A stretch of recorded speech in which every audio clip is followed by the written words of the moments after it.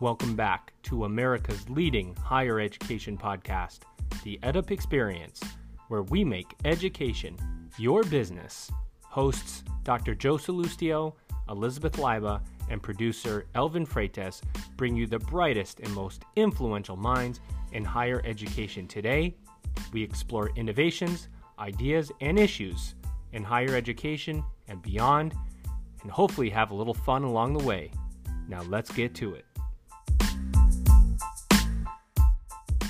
The higher education marketplace is changing fast, and it can be challenging to stay up to date while ignoring the noise. The Evolution is the only source of opinions and insights directly from college and university leaders on the bleeding edge of transformation. We have 3 L's in our name, and they stand for lifelong learning, which is central to our vision for higher education's future. The Evolution is completely free to access, and new articles and interviews are published daily. To subscribe to our weekly newsletter, visit evolutionwith3ls.com/subscribe. Again, that's evolutionwith3ls.com/subscribe.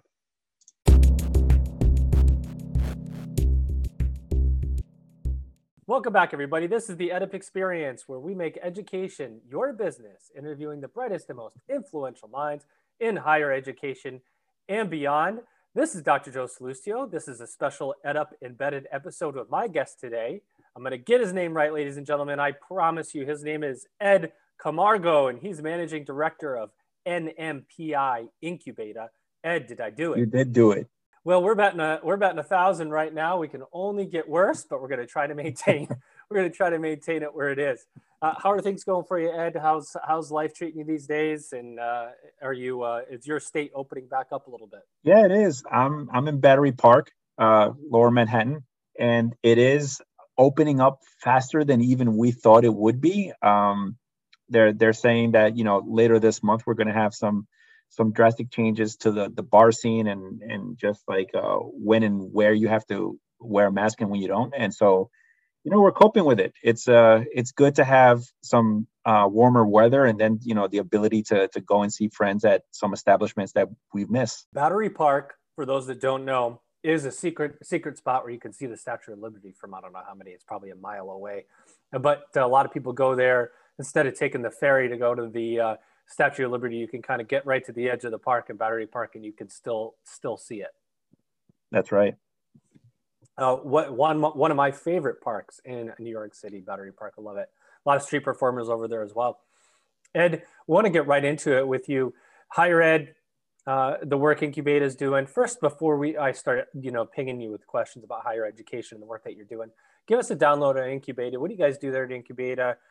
And how's business going these days? And what are you guys working on? Sure. So we're a modern digital marketing agency. And what that means is that we essentially deal with a lot of machine learning and data science and things like that are now kind of the lifeblood of digital marketing and the advertising world. As far as how we're doing really well. The industry as a whole kind of had a slowdown when the pandemic started, over a year ago. And we thought that we would see, like clients just cutting back on advertising budgets and there would be much leaner time. But the reality is that some of the things that happened that were unexpected, just like the consumption of streaming television, just really, really ignited digital marketing. And we've been doing really well since. That's interesting, Ed, because,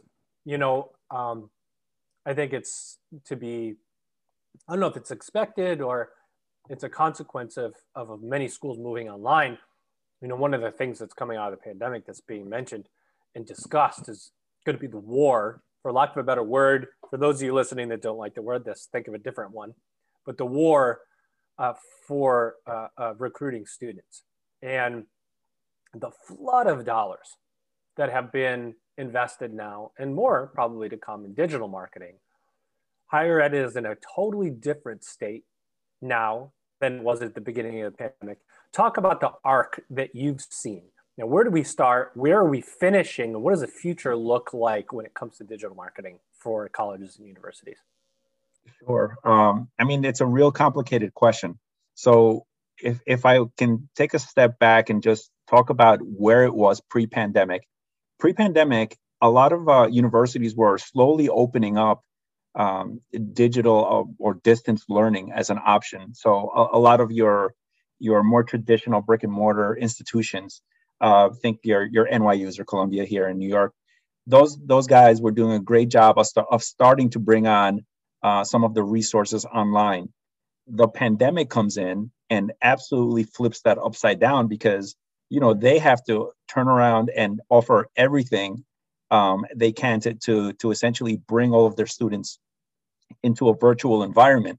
And that was a real interesting transition. I live with my son who's 21, and he was going through it. I saw him going through it firsthand, where you had what test taking became and what interaction with your professors looked like, and even the people that you would normally get together to study with, like all of that got flipped on his head, and people were scrambling to understand how they were going to meet, how they were going to study, how things were going to be graded, all of that. Now there's some comfort level in that, and now we're coming out of the pandemic, and there's now going to be a different perspective from the student body as they in essence evaluate what they get from higher ed. And so what's happening is a lot of the schools that were forced to accelerate their inclusion of virtual learning and just kind of a hybrid learning, they're keeping that. And so what does that mean for the student body is that they're going to have a lot more options now.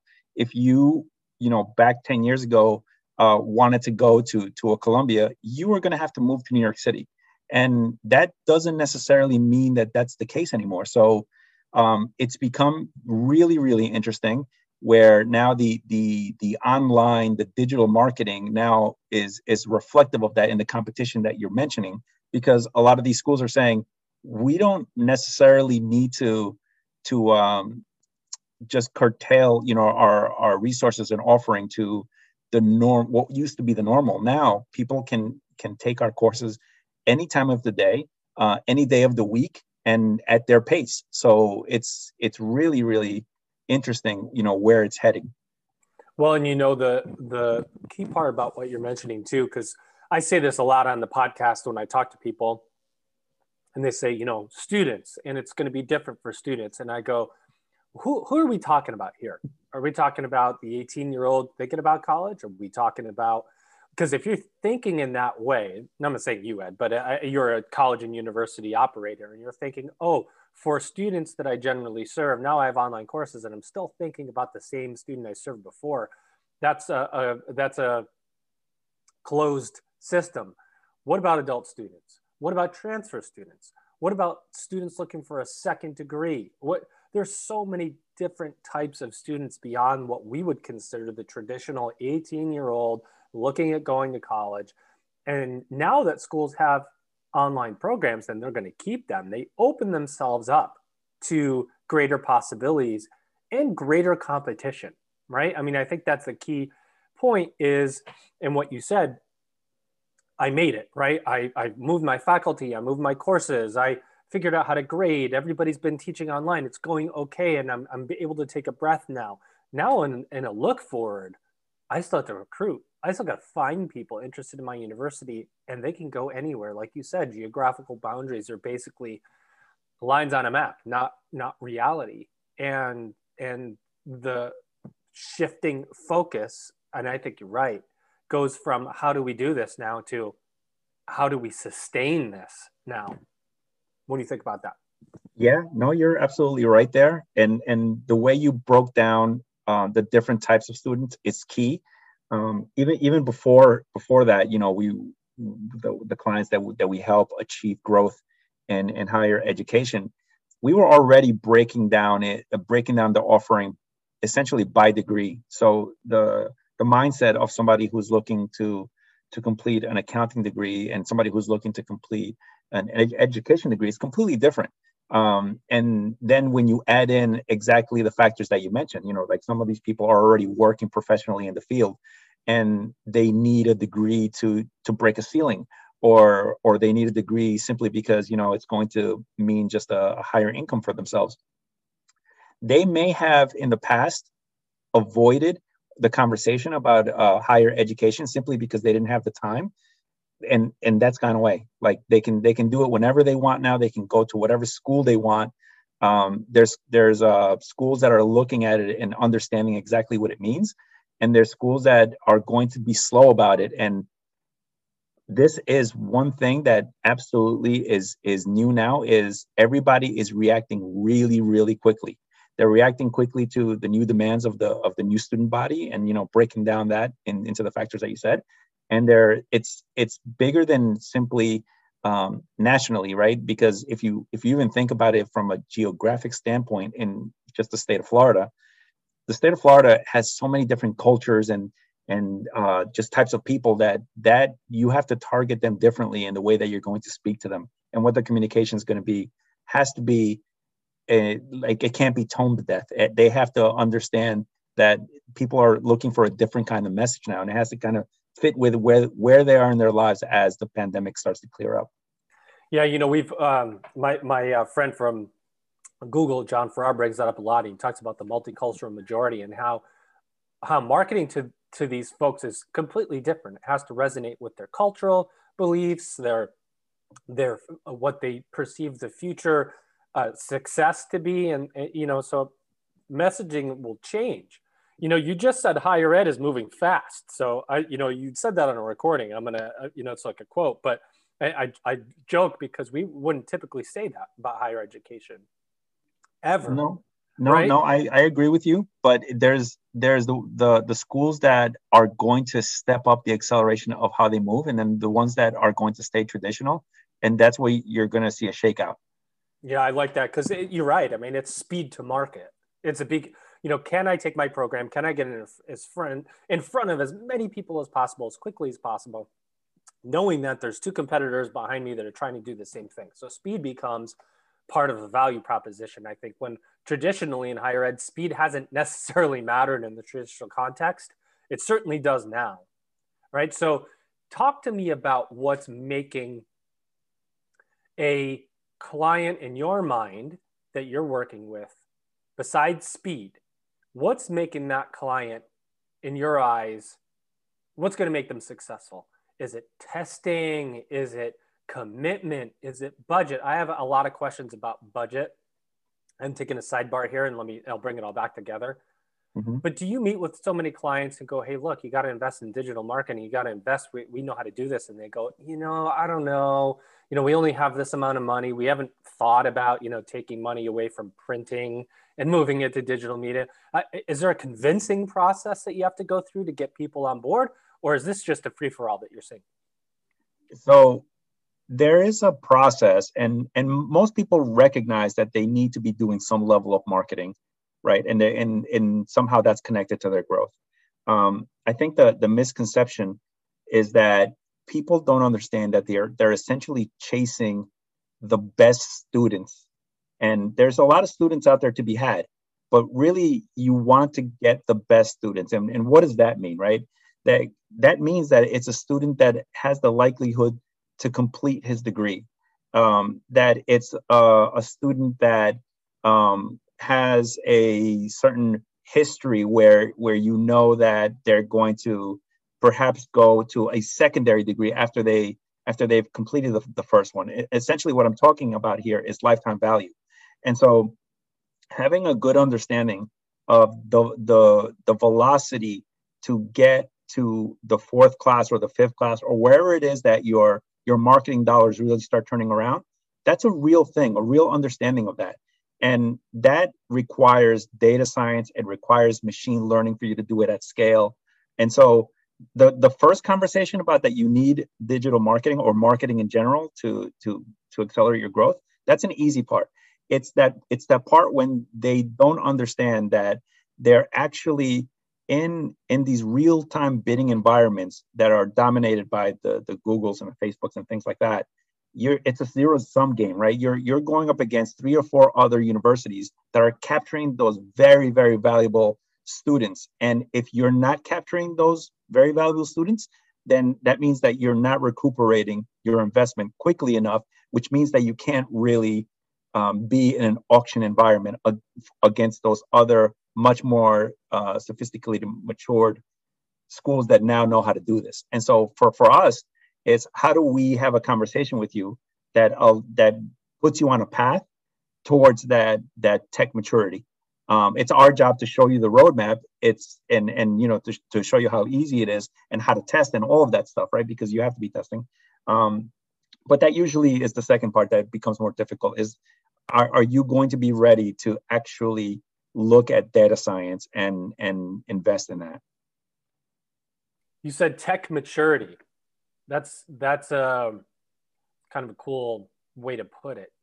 How resistant or how readily has higher ed embraced your client list the concept of tech maturity? Because tech, the great thing about technology is that it's intuitive, and it does things for you, and it makes your job easier if you embrace it. It gives you insights.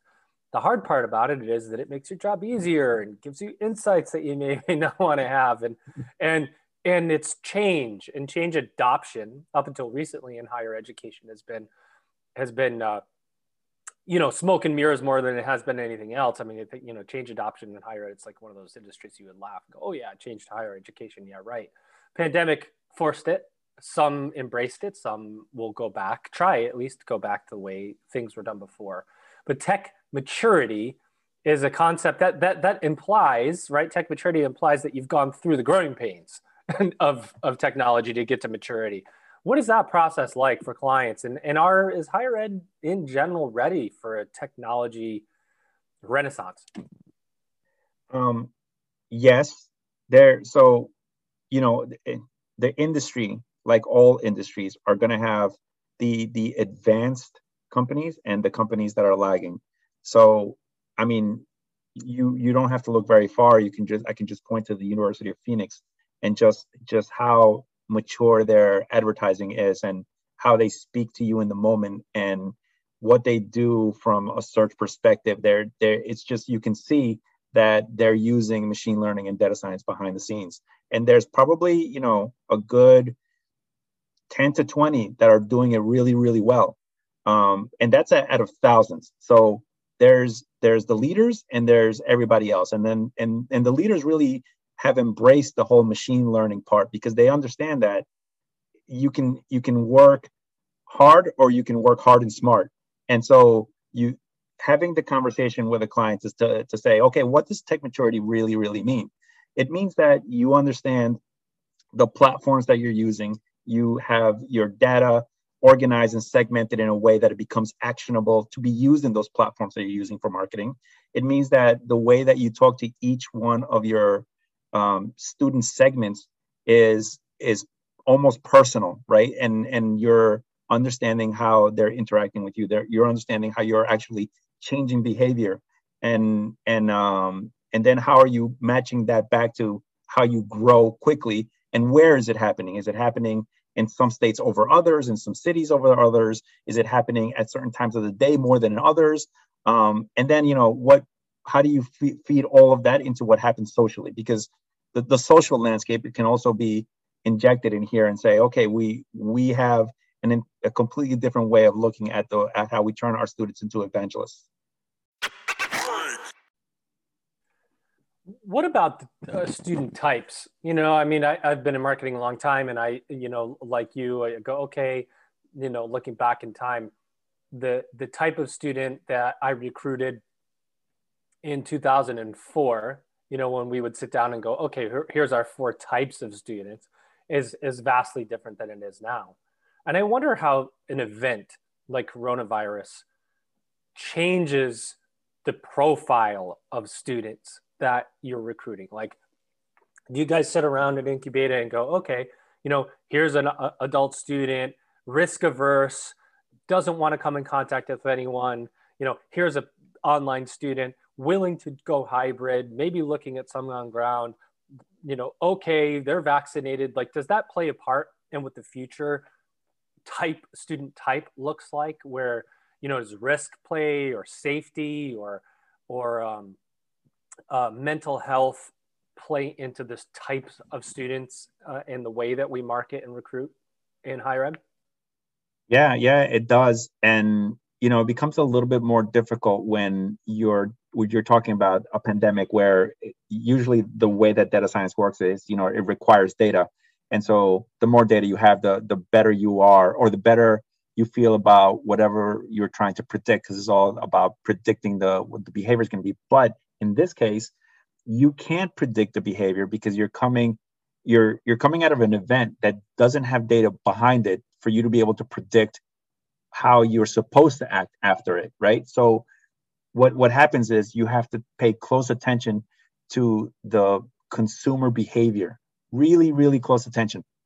And you have to use tools out there like social listening, like Google Trends, to understand how your student body is querying, what they're querying, so that you can understand, what, this part of our student body is ready to come back. This other part is more concerned about, it's good, am I now going to just be a remote learner until, the pandemic is completely gone? And how long is it going to be before they come to a recognition of that it will really not be completely gone? It's just an adjustment that you have to make to your lifestyle. And are we going to change our communication to be able to affect a change in that behavior? Those are all things and that's what I mean about it. You have to move fast, even within a fast moving um, industry like the digital marketing one that we're in. We also have to say, all right, everything that we thought worked up until now, we need to relook at it and make sure that it's connected to the way consumers are actually behaving. I've heard a lot about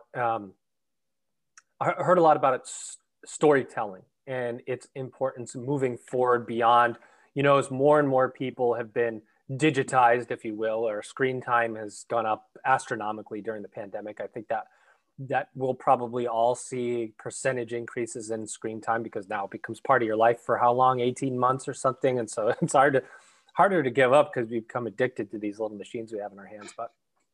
But I definitely know that distilling down a value proposition is really important. I'm sure you go in and you look at your client and go, okay, let's really define what the value proposition is here, right? And one of the things with higher education that's been really hard to discern is what makes this university better, quote unquote, better or worse than this university. Generally, the curriculum is mostly the same, right? Ivy League schools, your curriculum looks much the same as it does at a private university somewhere, and you have the same person teaching it as an adjunct instructor in both universities. So what does the university offer beyond what you would expect that creates that value proposition? If you get even lucky enough to get to that point, is the student consumer as receptive to the drum banging, value proposition marketing, or is storytelling playing a larger part of the future of marketing because we're looking more at how others perform, or what the meaning of this is, or what the impact of this might be, and how important is storytelling in general, and how are you guys looking at it at Incubeta? So it's something we look at day and night. I mean, we're essentially trying to understand at which part of the story in storytelling are we going to start talking about the unique value of the school. For us, it's like, first we need to understand, how are we going to start getting this person that is just slightly thinking about higher education? How are we going to push them into saying, you know what, I really do need higher education in my life? And that sometimes that's what, it's largely a branding kind of an exercise. And so understanding that we're going to talk about the benefits of just higher education specifically, not necessarily about the benefits of the school. It's not until the consumer or the student reaches that very critical, usually it's a 2 to 3 week window, where they've narrowed down the list to like 4 or 5, and now and that you're in that list because of the engagement that's been happening with you, either through a phone call or site visitation, or there's different ways of acknowledging where in the path they are. That's when you start talking about the unique value, and hopefully you have a really well crafted story about a unique value. And I know that there's a lot of a lot of the same things that are being offered from school to school, but you have to talk to that person about the unique value to them personally. But usually it's, just in that little sweet spot of like, okay, they're about to make the decision here. Understand that we've been talking to them the entire time. They've understood, the value of higher ed. They've understood how it applies to them personally, how it's going to change their life. Now we're going to talk to them about, we are the right one for you. Here's why. That is like the secret sauce of marketing, is it not? I mean, that's the thing, and why companies like Incubeta exist is because it's really easy to say that and a whole nother thing to achieve it, to really, you know what I mean? So you need an infrastructure around you in order to help. And that's data scientists, and it's people that understand how to work the technology and create reporting that give you the insight to make the decisions. As an administrator, and me, I get to speak from this perspective. I mean, I really value the real-time data insights, because for me, and I think a lot of, I've been doing this for a long time in for-profit education, which is where I grew up, quote unquote, and I would be looking at my spend by day. Where's my money being spent? Where can I move it to? Which programs are performing, which are not? And then when I moved into nonprofit ed, I didn't hear that as much. It's not as common to be, let me try that again. That's specific with marketing spend, but it's essential now, I think. And I want to know if you agree, to be what, day to day, I mean, if maybe you could go a week if you really want to, but it's the day to day or every other day look at spend that helps you really maximize your spend and, reduce something called a student acquisition cost. If your student acquisition costs are high, your spend is not going to be, you're going to have to keep dumping more and more money in to realize the result, versus driving your cost of acquisition down, increases your margin, gives you more money to spend on marketing in the future. And that's how you achieve scale. Is the day-to-day live dashboard type of marketing the future? And is that what you guys are providing, that level of insight? So yes, right. There's a lot to be said about that. That is probably where it's going, and you will customize exactly what you want to see. So you might want to see what you're spending by channel, and then you're going to want to see, like, if you spent that the day before, how did it impact the numbers today without you? What's the lag, right? And that's all right. And you can control all of that with data and dashboards, and it works well. But as I heard you talking, you actually reminded me of how I was, just even a few years ago, where I was obsessive about understanding exactly what was happening on the hour-to-hour basis. And yes, you can have a company that talks the talk and walks the walk about data science and machine learning and all that. But the reality is that nothing is going to teach you how the actual seasonality of higher education works unless you've been sitting there and experiencing and understanding that there's that magic window right after New Year's Day, where everybody starts really, really getting focused about higher ed. And it lasts, about a day and a half. And in that day and a half, you should increase your budget by 3x. Or there's nothing that's going to teach you that a lot of the universities have become so aggressive in the month of April that they end up running out of budget at the end of the month. And that's where you can step in, and in these auction environments, own that last week at half the cost. And that is critical. Like, that will right there change your first quarter in terms of how much you spent and what your acquisitions costs were going to be. And so, yes, there is a lot to be said about where the machine learning is going, and AI, and everything about the future. But you still have to have that common sense and that experience to step in and say, hey, this actually works like this too. It's so true, right? If you know the seasonality and the times, what months schools typically run on budgets, that you could make your quarter in that day and a half period after. I'll see that surge right after the first couple of days in January, and then there's a lull and a resurge at the beginning of February. Students, for whatever reason, still in this day and age, a lot of them think fall.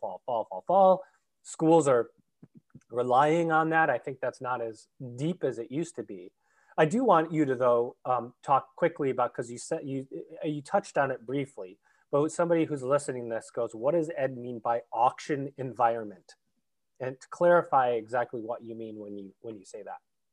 Sure. So whether you're talking about search or social, and when I say social, I'm going to be specific here on Facebook, um, or you're talking about programmatic display, they're all auction environments, which means that as the opportunity for you to bid on an ad comes to you, you're going to be in an auction setting against all of the other advertisers at that given time for that one impression. And so let's say let's boil it down here to search just to make this simple. If somebody typed in the term online bachelor's degree, there's going to be three positions where the search results page can position your ad. And through data science, we know that that first position is incredibly valuable because the conversion rates are almost 15 to 20% more than the other two positions. So you want to own that first position. You want to show up the university, the brand of the university, your message right there in that first position for that person that just put that term into the search bar, right? And so that's an auction environment, and that is the way that digital marketing is governed. It's you're going up against in an auction against everybody else, and if you're bidding up against somebody who understands the lifetime value of that student and turns around and says, okay, I'm willing to pay $55 for this for the chance to show my ad here, and you're going up against a school that only looks at cost per lead and they're only willing to spend what a cost per lead is across all of their degrees, the advertiser that's looking at lifetime value is going to win that auction. And so that's what I mean by auction environments. It's like it's at scale in the millions of auctions it's happening.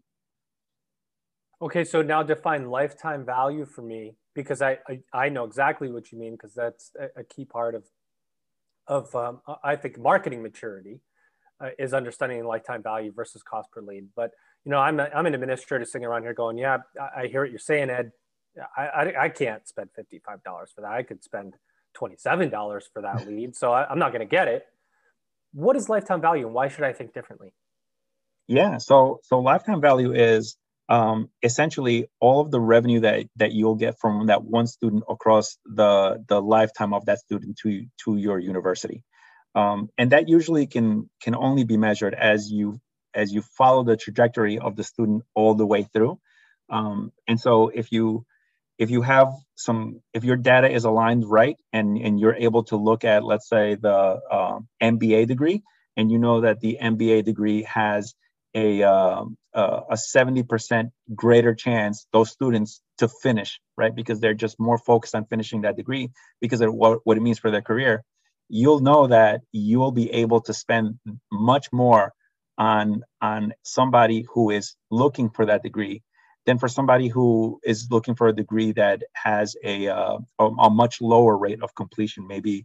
And I'm not going to get specific about what degrees close at what, but let's say degree A only ever really gets past the second class. That person's just the lifetime value of that person to your school is going to be worth considerably less. So therefore, you can't bid more than, let's say, $5 or $6 for that person, and that's fine. There's going to be a game that you play about how you make their experience in a much better so that they continue on, and that's a separate service. But when you're looking at it in terms of like the degree type and the lifetime value by degree, that will come into play. So let's take your example and go, all right, I'm going to go search for online bachelor's degree right now.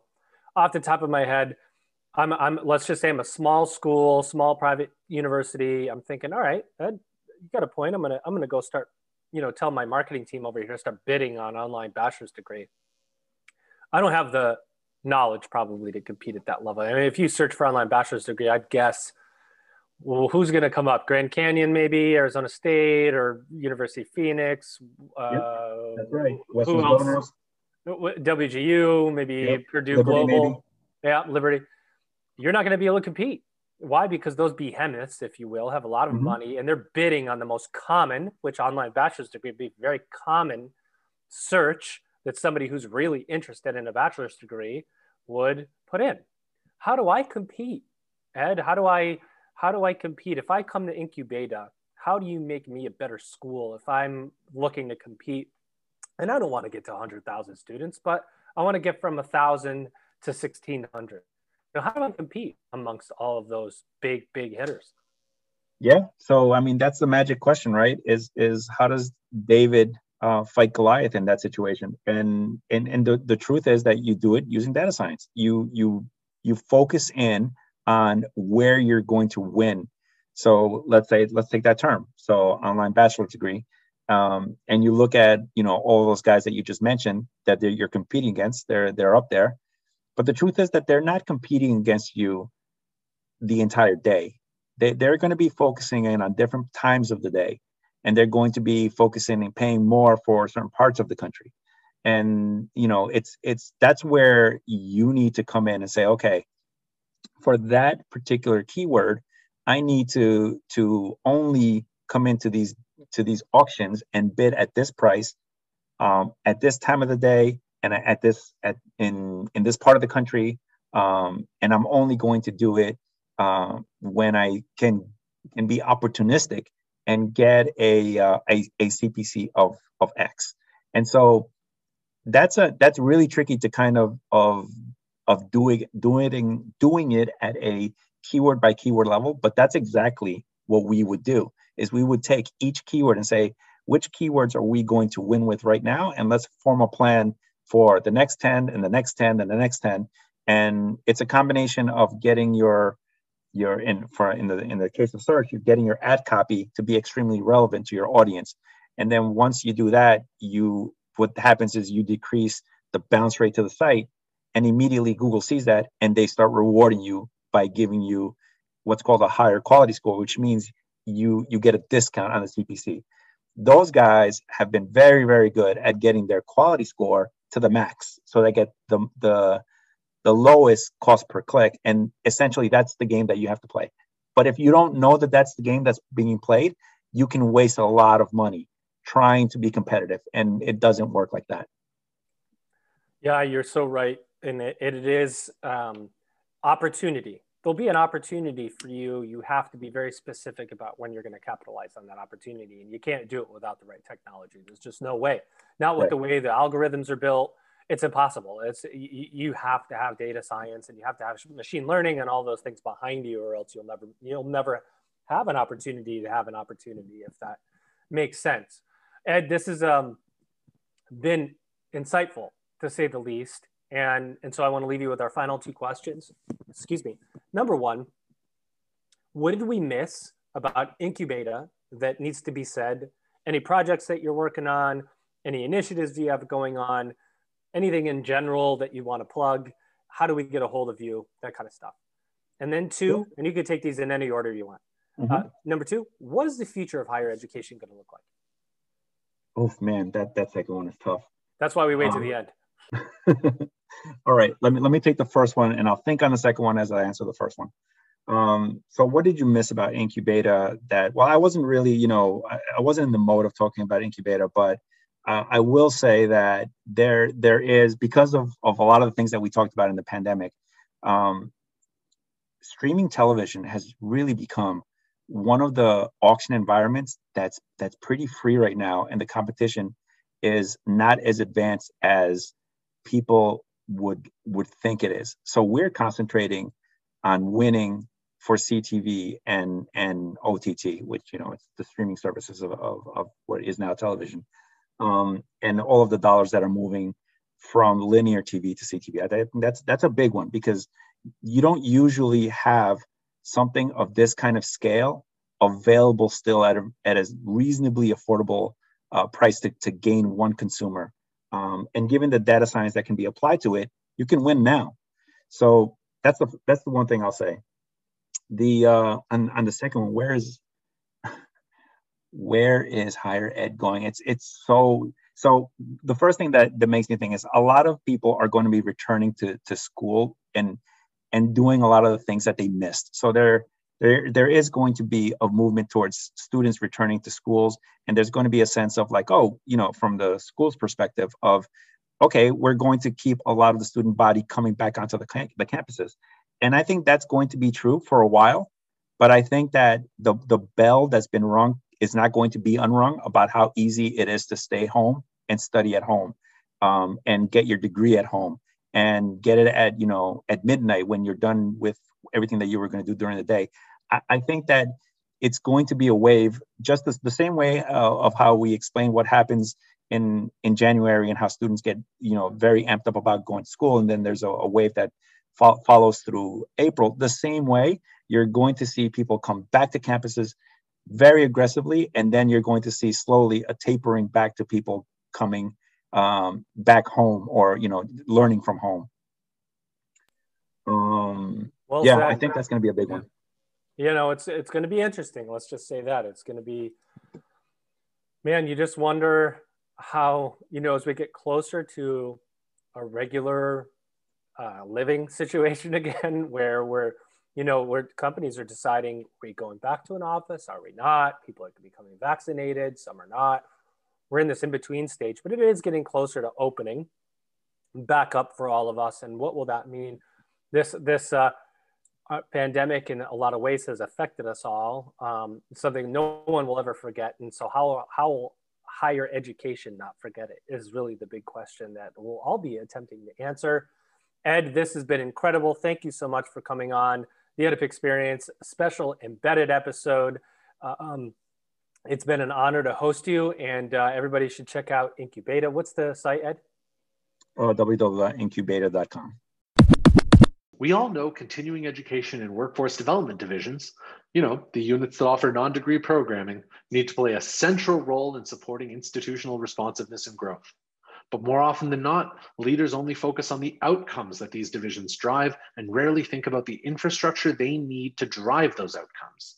The team at Destiny Solutions, in collaboration with The Evolution, developed a white paper to help explain the role IT systems can play in supporting growth. To download, visit evolutionwith3ls.com/system and get the inside track on the importance of tailor-made tech. Again, that's evolutionwith3ls.com/system.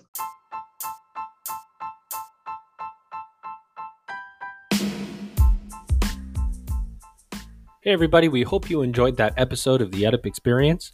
To learn more about the EdUp Experience, please visit our website at www.edupexperience.com and subscribe to our email list. Please share this podcast, head over to Apple, and please give us a rating and review. We appreciate your feedback. And of course, subscribe to the EdUp Experience so you're notified when our episodes drop. Here at the EdUp Experience, our goal is to make education your business.